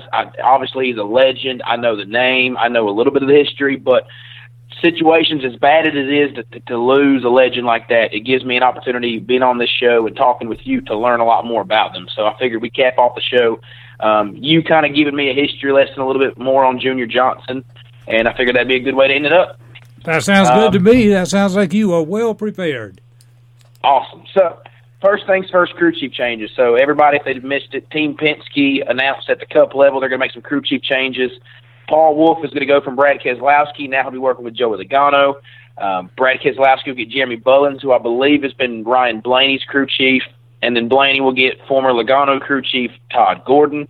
Both Wolf and Gordon, I believe, are because I remember Wolf won it in 12, so both of those are championship-winning crew chiefs. I don't think Bullins has a championship, at least at the Cup level. Interesting changes. Definitely not some things not some things I saw coming. I really thought that Paul Wolf and Brad Keselowski would sort of be like a Chad Knaus, Jimmy Johnson, and last a really long time. Really kind of surprised by this move. Maybe there's things behind the scenes, but Penske's not afraid to put his foot down. When he makes a decision, he makes a decision. This may have been something that people didn't even see coming, and he just made a decision. So what are your thoughts on, first, the move of those crew chiefs? And, well, first let's start with there, and then I got a follow-up question about that. Well, I think the one that's the surprising one to me is separating Brad and Paul Wolf, because I think they communicate so well, and it's not to say the other ones, Joey's and Ryan's, don't communicate with their drivers well, but I just thought that, with Paul Wolf and Brad Keselowski, that was the kind of combination where they could almost read each other's mind. Right, and I've always really enjoyed that pairing. I think Paul Wolf, if you look back at 2011 and 2012, which was when Brad Keselowski, 2011 is where he kind of started showing the world who he was. 2012, I mean, I'll always have respect for Brad Keselowski simply based on how he won the 2012 championship and how he grinded it out, raced hard all year long. a lot of that was Paul Wolf. I remember when they would every time there was a fuel mileage race, Brad Keselowski and Paul Wolf would win it. Absolutely. Paul Wolf would come up with something to win. Paul Wolf has always had great strategy. He's a crew chief that I've said for years has got to be a top 5 crew chief on those boxes on Sunday. And that was the move I was really shocked by. Even really the Gordon and Logano, I mean, they won a championship together 2 years, not even 2 years ago. I mean, the year before last, they were the champions together. So really shocking to see that move. But really the Paul Wolf one threw me off. And it just was a crew chief driver pairing that I never thought I would see break apart, at least this early. And so the question I had for you is, through all your years of watching, have there been any other crew chief driver splits that really shocked you? Now, mine obviously are the Knaus and Johnson. We sort of saw that coming, but you never thought it would really happen. Gordon Evernham, I know, was a really big deal, but a lot of that was Evernham wanted to start his own team. I remember Tony Stewart and Scott and Zipadelli and Zippy. I know they used to be very, very close. But what are some other big crew chief moves that you've seen throughout the time that you just never saw coming? Well, the one I never saw coming, and I think the one that shocked me the most of any and will always be in my mind, was the split between Maurice Petty and Richard Petty. Because after that debacle at Charlotte, Richard left the Petty Enterprises team, went to drive for Mike Curb. And Maurice started up his own team, had a Ford Thunderbird. He took to Daytona looking for a driver, and I don't remember who he wound up putting in that car, but it didn't do well at all, which was a real surprise for me, knowing all the things that Chief knew how to do to a car, you know. So that's my biggest shocker of a crew chief split up that ever was, and I don't think it'll ever be topped, in my opinion. Now, when you say the Charlotte situation, so that would probably be a situation I've honestly never heard about, don't know much about. So what I've never even heard that at one point Petty left Petty Enterprises. Well, it was Charlotte. It was a fall race at Charlotte in 1982, I believe it was, 1982. And in post-race inspection, they found that Maurice had put inside tires on the outside and vice versa, and that apparently the engine was, I forgot how many cubic inches oversized. They let Petty keep the win, but they fined, I don't remember what the fine was, but back in those days it was tremendous. And so Richard left Petty Enterprises and went to drive for Mike Curb, and I think he was driving for Mike Curb when he won his 200th race. And I think part of the reason NASCAR let Richard keep that victory at Charlotte was they were counting down to get to that 200. And that was I think that was his 198th win. I believe I'm correct. And they did not want to take it away from him. They wanted to make sure that they could work it out. And it did work out to come at Daytona in July of 83. So I had heard of the engine debacle, or I'd heard, bits and pieces of the engine stuff. So I had heard part of it. I did not know the other side effects to it. And so, seeing that throughout history we've seen these kind of big crew chief driver splits, it always seems to be impactful. So for me, obviously, I know that the crew chiefs are kind of a head coach. They kind of make sure everybody's doing their job. They're doing their jobs. They know how to break down statistics. They know how to break down, whatever they need to break down to see how to make a car run faster, what the driver likes, accommodate the driver. So from what you've seen, we know crew chief changes are big, but from what you've experienced and talking with drivers and crew chiefs and members throughout your years, what really changes when a crew chief changes? What is the big impact when a driver has to work with a new crew chief? I think, Will, the major thing is the chemistry and the communication, because you take, say, Paul Wolf and Brad have worked together for so long that I said earlier in the show tonight that it was almost like they could read one another's mind. They would know what the other one was thinking and exactly what to do to make up for a pit stop screw-up or make up for whatever they may have lost on the track. It just seemed like they had that kind of chemistry.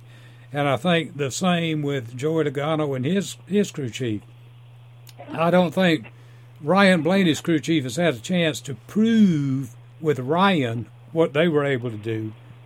But now that's all being changed. That's all being brought about. Being brought about in a new display of whatever it is they're going to do. I don't particularly care for it, but Roger Penske is a whole lot smarter than I, and if he wants to do it, that's no problem. But I think we are all, just like every year, we are so geared to looking forward to Daytona in a few weeks, about 40 days, I think it is. Yeah, it's around that 40-41 mark. Yeah, looking forward to Daytona. We don't really think about too much else. Of course, I'll be watching the 24 hours of Daytona, too, so we've got all that to think about, but just so many racing things happen at Daytona in February. That's going to be a good time to watch, but not a good time to judge the crew chief changes. Oh, yeah. Because I don't think you can judge them on one race. Definitely not. And it's just, it was a shocker when I heard it. I actually heard it a couple hours after it was announced.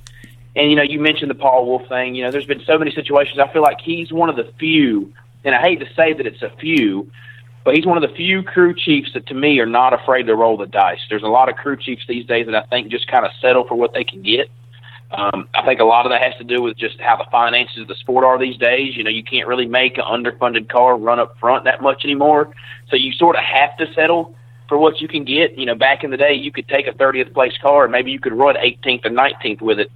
Now, if you have a 30th place car, if you run 27th, you knocked it out of the park. So they don't get to roll the dice as much anymore. But Paul Wolf, I think he's one of the few guys that would still roll the dice. We'd still see strategy with him in the 2-car. And I really enjoy seeing that. And maybe that happens with Joey Logano now. Joey Logano, I think, wins out of this whole deal. To me, I think he's getting the best crew chief out of the bunch. Part of me I can't really justify them doing it, but I guess there maybe is a sense of urgency there with Penske. I mean, Joey Logano just won a championship. You can't even say 2 years ago, but technically it was 2 years ago. Brad Keselowski, I believe it was the round of 12 he was eliminated in this year. That may have sparked some of this. And then Ryan Blaney, I've noted for years, Ryan Blaney, who did have a career year, especially points-wise, he's got to get more consistent week in and week out if he's going to ever be a championship contender. Maybe they felt some sort of pressure here. Maybe there's something behind the scenes we don't see, but I definitely did not expect this move, especially this late in the ballgame. No, neither did I. And like I say, just as you said, it was a shock when I saw it, and I think I didn't see it till this afternoon, I believe, when I was scrolling through some of the social media posts that I try to follow before we get on each show to see if there's going to be anything new to talk about. But, we'll just have to wait and see what happens at Daytona. But, again, you can't judge it on one race. That's true. So then moving on, obviously 2020 is here. I'm sure everybody heard, I think it was last week they announced it. NASCAR announces a 2020 short track package. And for me personally, I have mixed feelings about it. On the performance side, I'm all for it. If we can come up with a package that's going to make racing better, I am all for making the product better. But let me tell you, there's one thing that I am against, I'm still against, is I'm tired of all these different packages and throwing around package. To me, we're throwing around too much vocabulary, too much red tape and rules. It's getting hard for a casual fan to understand. I'm almost to a point where don't even tell me the difference. Just say we're running a short track. It used to be that you could almost run a car anywhere. Now, you'd have to make adjustments to that car. You'd have to change things in the suspension, the aero, but you could almost take a car relatively anywhere. I remember growing up in the early to mid-2000s, really the only car that ever looked different was your regular car, and then you had a super speedway car who had the little bit bigger bumper in the front and the rear, and that was really the only difference you ever saw. Now we've got spoilers for this track and something for this track, and we've got an aero duct here, and we don't have an aero duct here. I'm all for better racing, but at some point I'm tired of hearing about packages. Well, I'm tired. You hit the nail on the head, Will. You're tired of hearing about it. So am I, and probably a whole lot of other race fans too. So if they would just stop talking about it and let them get out there and race, but you got these announcers that get on there and analyze everything and reanalyze it. Go on. 1 second, I got to take a station break.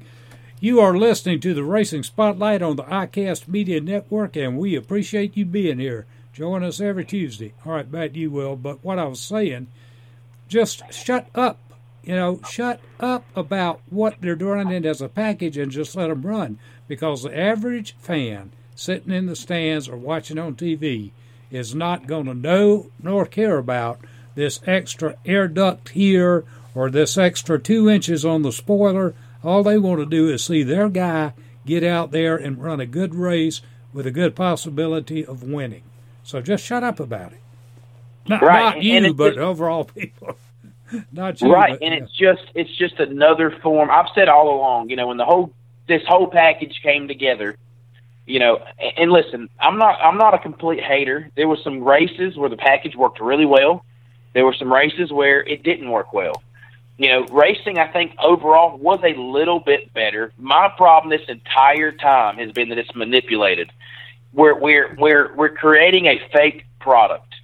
It's not wrestling in the terms of we know who's going to win and we're telling this person to crash this lap and do this. And, we don't have riders that are writing out how this race goes.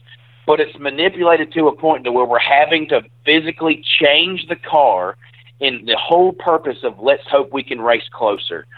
And, again, I'm all for what I see on TV, what I see in person. I want a great race. I want a great race just as much, if not more, than anybody else, because I want to see NASCAR get put back on the map to what it used to be.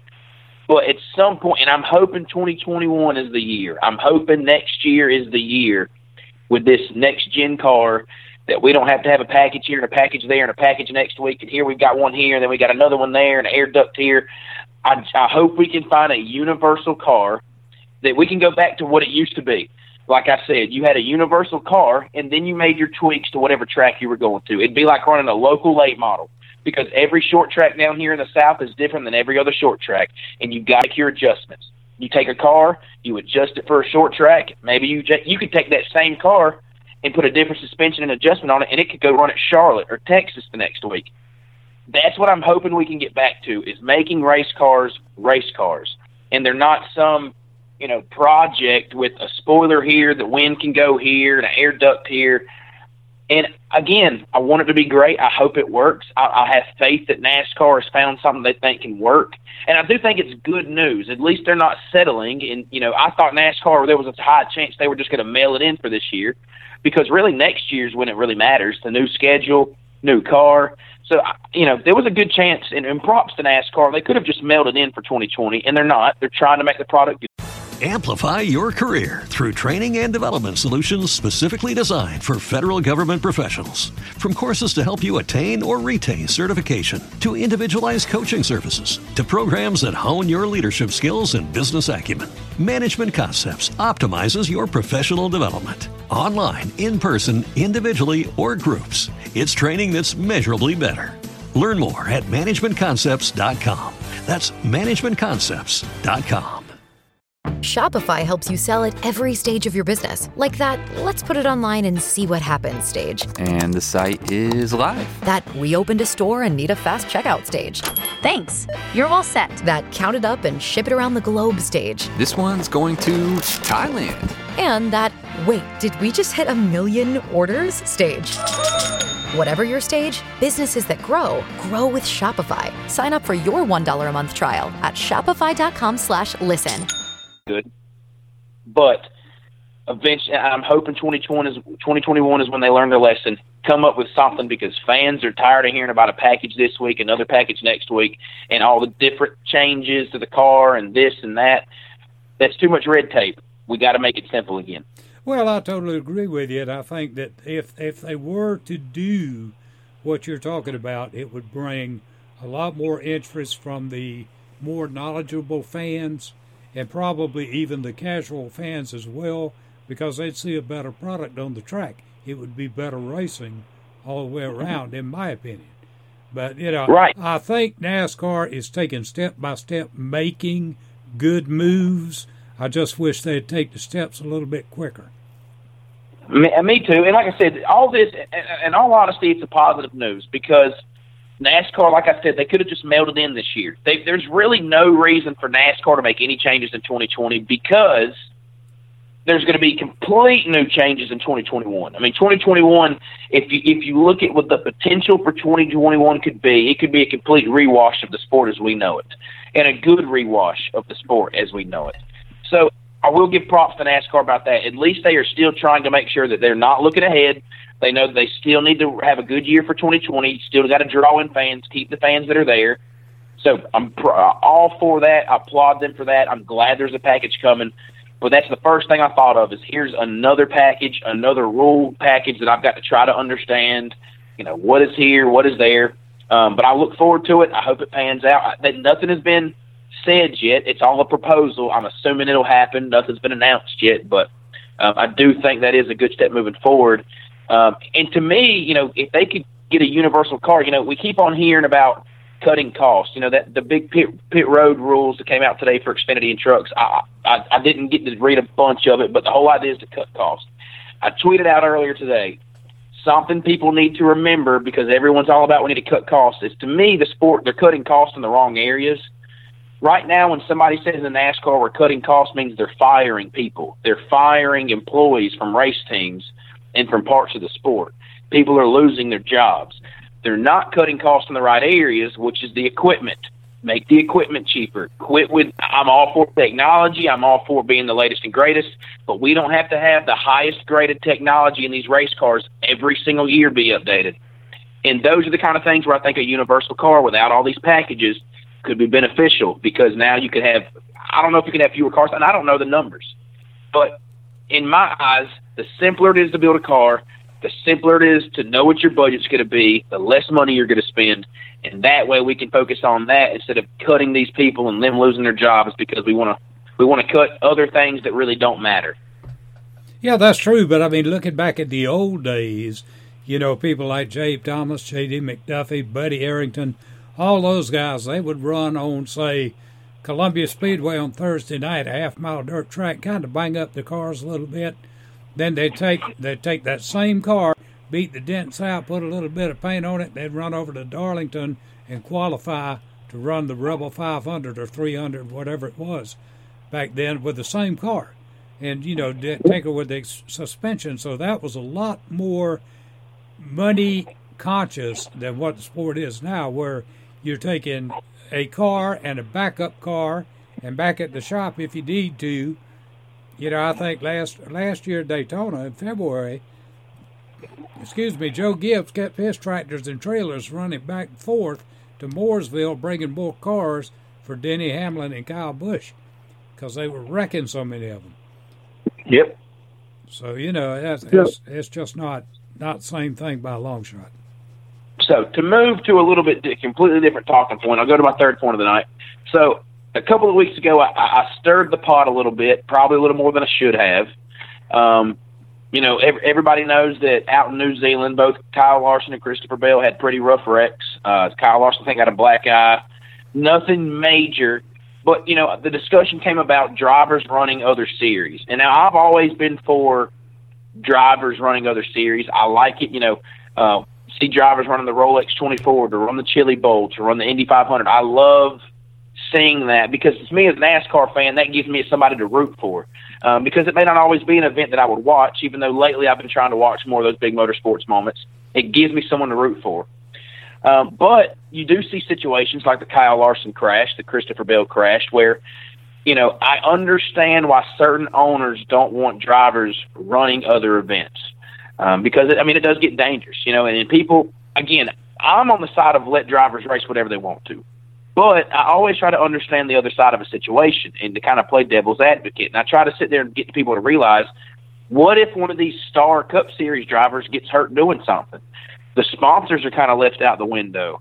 The team, because you don't know, certain things can happen, with contracts and certain drivers being in certain cars to where, that can damage a team for a year, a couple of years. So first, what are your thoughts on drivers running other series, and what do you think about the risk of letting drivers go run other series?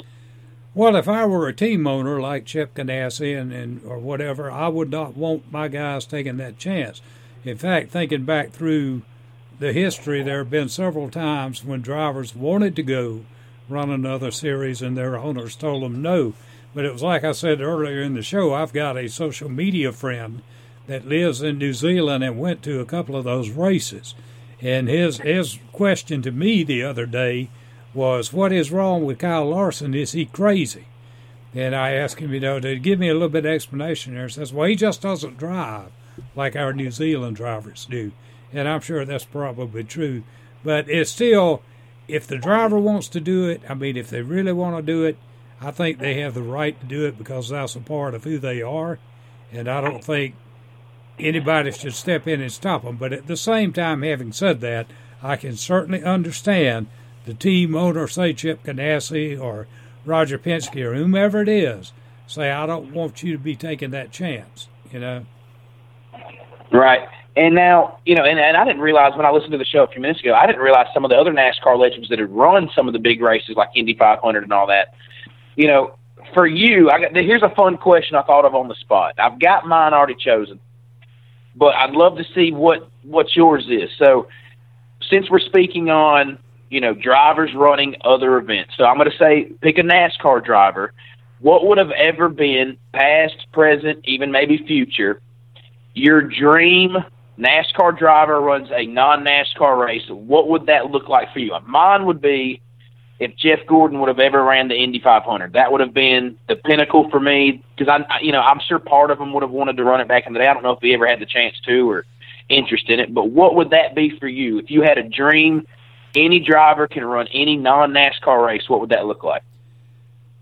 I agree. I wish Jeff Gordon had been able to run Indy, but I think, I am real partial to Brad Keselowski. I don't think he's ever wanted to run Indy or he's never mentioned it, and certainly he drives for Penske, so his opportunity would be there. But I would love to see him in an Indy car to see what he could do. I'd love to see him in the 24 Hours of Daytona to see what he could do. And I know you have rough feelings about this guy, but there's a lot of rumors that Kyle Busch is going to try to run the Indy 500 this year. And, to me, regardless of how you feel about him, I hope it happens just because, you always wonder who's better. We all respect the other racing series. We all have respect for all the drivers. But you always kind of wonder who's better, who's the better driver. And I think it would be so cool to see NASCAR's defending champion go out and try to run the Indy 500 and see how he would perform. That would be a huge deal, I think, for the sport. I just feel like that would put a good marker to where talent is in NASCAR. Well, you may be right. I think about going Indy and running Indy and whatever. He's running in the 24 Hours of Daytona. Yep, I know he's running that this year. And I think that's a little more in tune with the stock cars that he drives, so it's not a big deal to be doing that because he ought to acclimate himself to that pretty quickly. But I think him stepping into an Indy car with the driving style that he has is not going to be an easy adjustment. Because there could definitely be, I could picture some rough situations with that happening. But, I've always thought about him. I would have loved to see maybe, and I think this is a potential, not maybe not the Indy 500, but I think Jimmy Johnson has said he would be open to running some non-NASCAR events. I think it would be huge to see him do some stuff like that. Obviously, I'd love for him to run Indy. I really, to me, even though I'm a NASCAR guy, I always love NASCAR. NASCAR is my number one sport, my number one racing series. I've always looked at the Indy 500 as the biggest race in the world, just because internationally how much attention that race gets. And, anytime a NASCAR guy or even a NASCAR-related guy, whether it's Juan Montoya, whether it was Danica back in the day running it, it was always awesome. So, I'm all for it. I love to see guys go out and compete in these other series. I know there's a handful of guys running the Chili Bowl this year from NASCAR. Excited for that. I think Haley Deegan, Kyle Busch, I think those are the only two NASCAR-related people in the Rolex 24 this year. But I always love it. I love seeing it. And obviously, that puts NASCAR on the map whenever those drivers have success. Well, it does. But, think about Dan Gurney came and ran NASCAR. A.J. Foyt came and ran NASCAR. Mario Andretti came and ran NASCAR. And, that put NASCAR on the map, too, in the Indy circles because of those guys that got out there and raced in our Daytona 500. And I think, and I think that's something that I hate doesn't happen more these days. I really wish that happened more. I wish we could get the guys like regardless of what you think about him, but a guy like Fernando Alonso, who we've seen run all sorts of different types of cars. I believe he's doing something with with Baja or something like that, doing something overseas. I mean, you see that kind of guy jumping everything, but he's never mentioned stock cars. I'd love to see a guy like a Lewis Hamilton.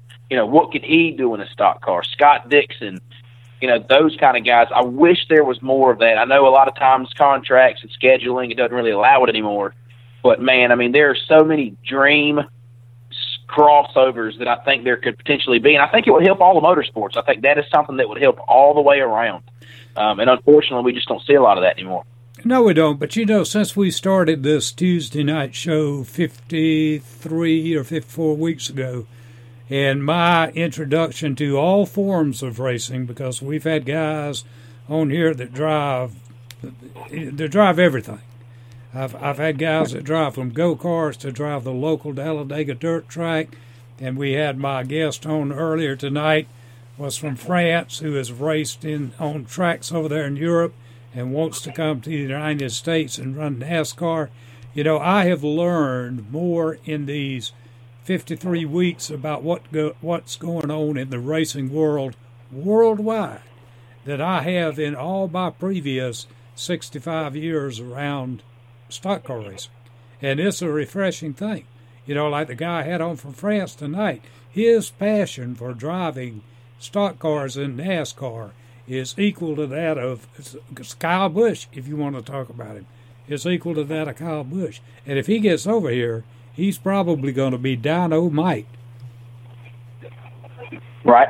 I mean, and I just wish, because you wonder, NASCAR for the longest was the premier kind of American racing series, and that's what everybody wanted to be, and not everybody thinks that way anymore. But you always wonder, what could have been, what would have been, what if Jeff Gordon would have won the Indy 500?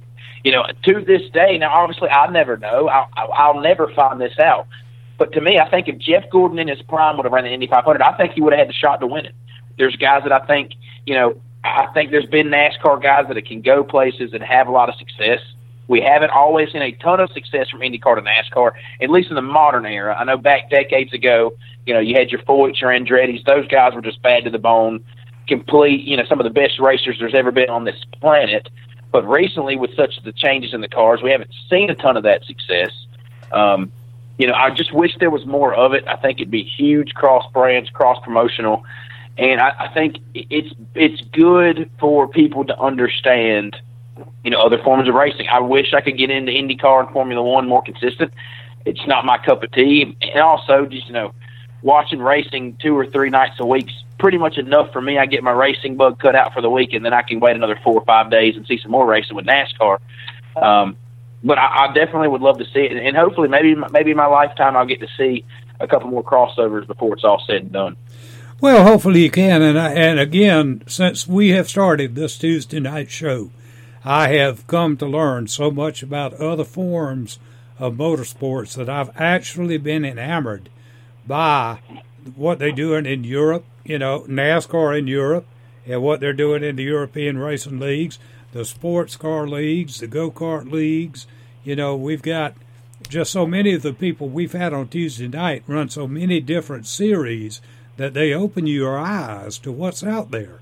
And you've just got to look and see, Oh, yeah. So, good discussion on that. And like I mentioned to you earlier, I wanted to finish off tonight. I know you enjoy teaching younger people and stuff about the sport and what you've been able to witness all these years. Obviously, we unfortunately had the passing of a NASCAR legend, Junior Johnson. First, I'm going to tell you what I know, which is very little about him. And then I'll let you kind of fill in the vast majority. Amplify your career through training and development solutions specifically designed for federal government professionals. From courses to help you attain or retain certification, to individualized coaching services, to programs that hone your leadership skills and business acumen, Management Concepts optimizes your professional development. Online, in person, individually, or groups, it's training that's measurably better. Learn more at managementconcepts.com. That's managementconcepts.com. Hey guys, it is Ryan. I'm not sure if you know this about me, but I'm a bit of a fun fanatic when I can. I like to work, but I like fun too. It's a thing. And now the truth is out there. I can tell you about my favorite place to have fun. Chumba Casino. They have hundreds of social casino style games to choose from with new games released each week. You can play for free anytime, anywhere. And each day brings a new chance to collect daily bonuses. So join me in the fun. Sign up now at ChumbaCasino.com. No purchase necessary. VGW Group. Void where prohibited by law. See terms and conditions. 18+. Of things that I don't know about them. If you got any cool stories, I'd love to hear them. So, being kind of a kid growing up watching the modern day NASCAR, really all I know about Junior Johnson, I know at one point he was he ran moonshine. He was a bootlegger. He was one of the founding fathers of NASCAR. Has really been there since the beginning. As a driver, I know he was successful as a driver. Never quite won a championship, but won a good chunk of races.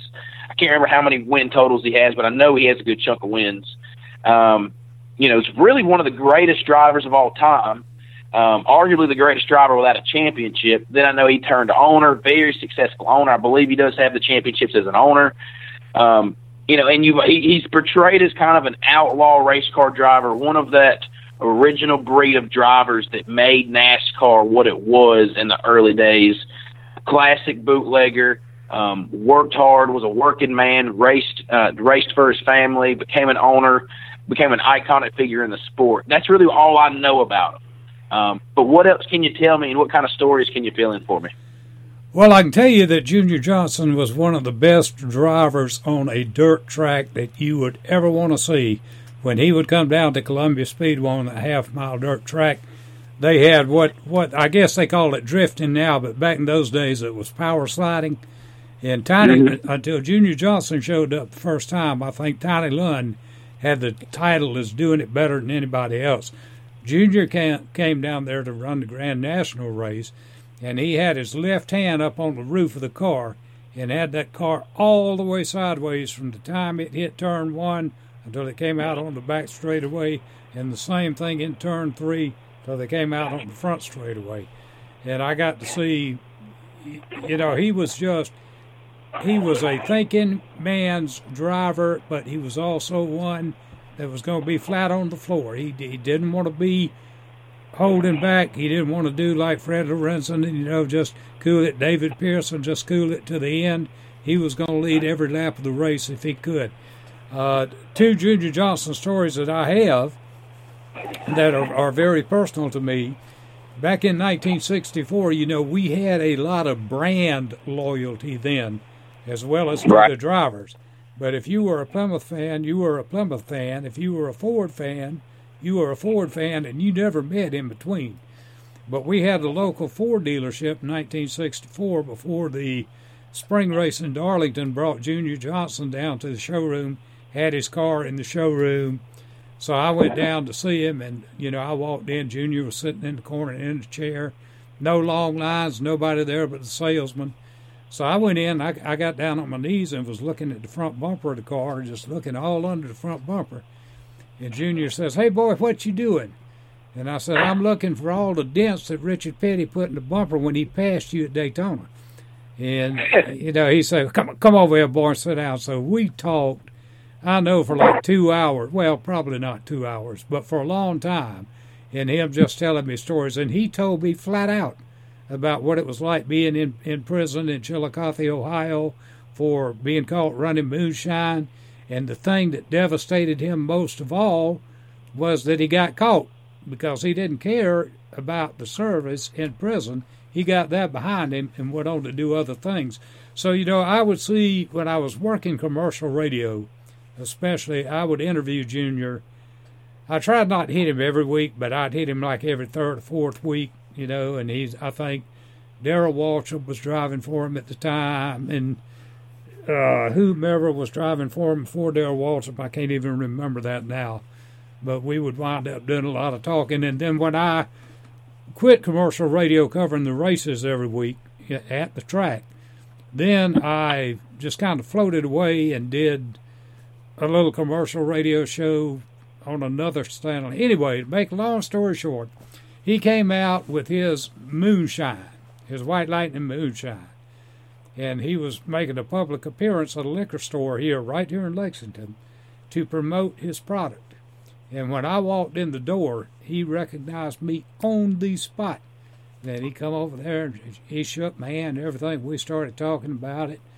And he said, "Here, you want a sip?" And I said, No. I'm still to this day scared to death to take a sip of moonshine from whatever about it tells me about it. But anyway, he got a bottle and he autographed it for me, and I've got it still here in the studio now, unopened. So if moonshine ages well, then that has aged quite well. But he was just, away from the track, he was fun, and cutting up at the track, he was all business. Whatever it took, he was all business to keep his car up front or as near the front as possible.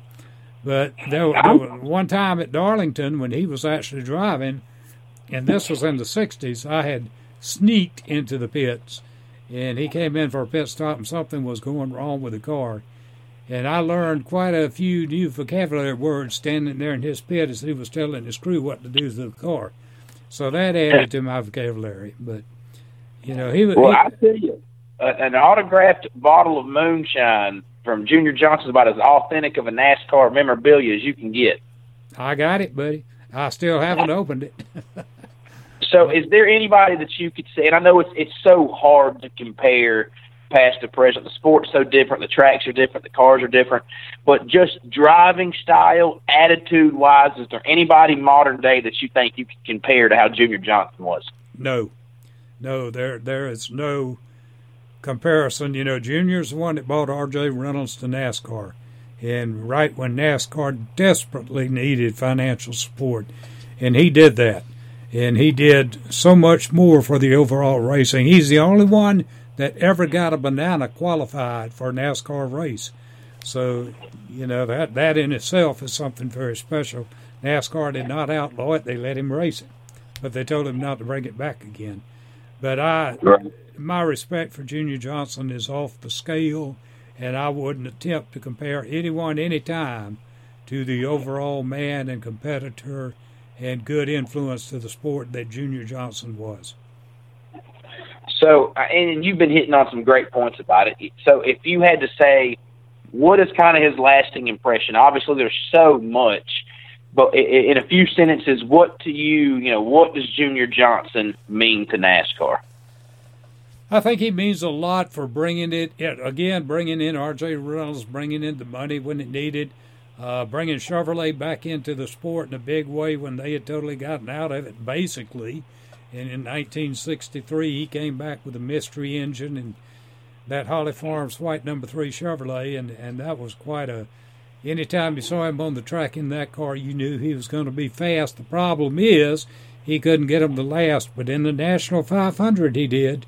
There was a poem that was written by a famous author that started out something about the National 500 was run all the way with 23 Fords chasing one Chevrolet. And he won that race. But so go ahead. No, go ahead. I'm listening to you. So what is it? So I know, what was it that really kind of made him make the decision to step away from driving and get into owning race cars? I don't know the answer to that. I don't think Junior even knew the answer to that.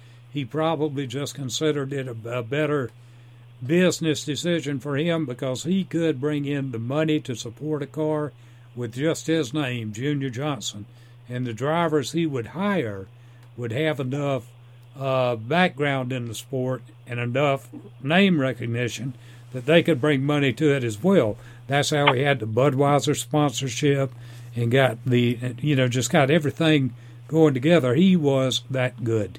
He was that good in everything, and a more personable man you would never want to meet. And now, roughly, if you remember, what was kind of the time frame, the year-wise, on how long he owned race cars? Oh, he probably started owning them in the late 70s, I guess, was probably. Now you're stretching my memory.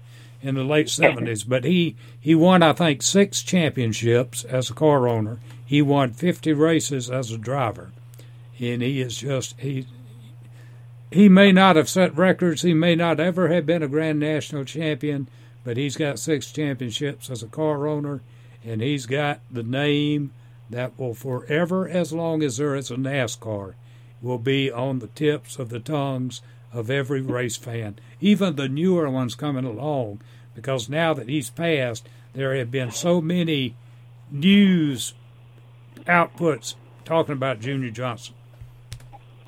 Yeah, and it's one of those kind of things. I mean, obviously, NASCAR has to cover the current talent. You got to focus on what's ahead of you, but you're kind of surprised that Junior Johnson's not talked about a little bit more. I think he is the true definition of what a purebred NASCAR driver was and used to be, that founded how the sport is. And I feel like if more people, it makes me want to know more about him. If more people knew his story and more about him, you would have even more respect for him as a man, a racer, an owner, and just an icon of the sport. Right. As Tom Wolfe wrote, he was the last American hero, and he surely was. Yep. We got about a minute, 15 seconds, Will. Yep. I won't hold up too much time. We'll get out of here. Obviously, I appreciate it. It's going to be a new year. Going to be a lot of stuff to talk about. We only got a few more weeks of trying to find some things to talk about, and then we're going to be full forced. And I think it's about 4 or 5 weeks, maybe 6 weeks now.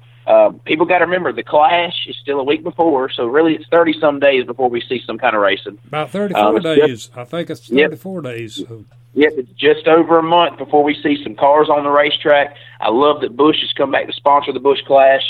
I'm excited for it. Again, thanks for having me on, starting in 2019. Looking forward to 2020. Glad to be back and look forward to talking some more. And with that being said, I look forward to speaking next week.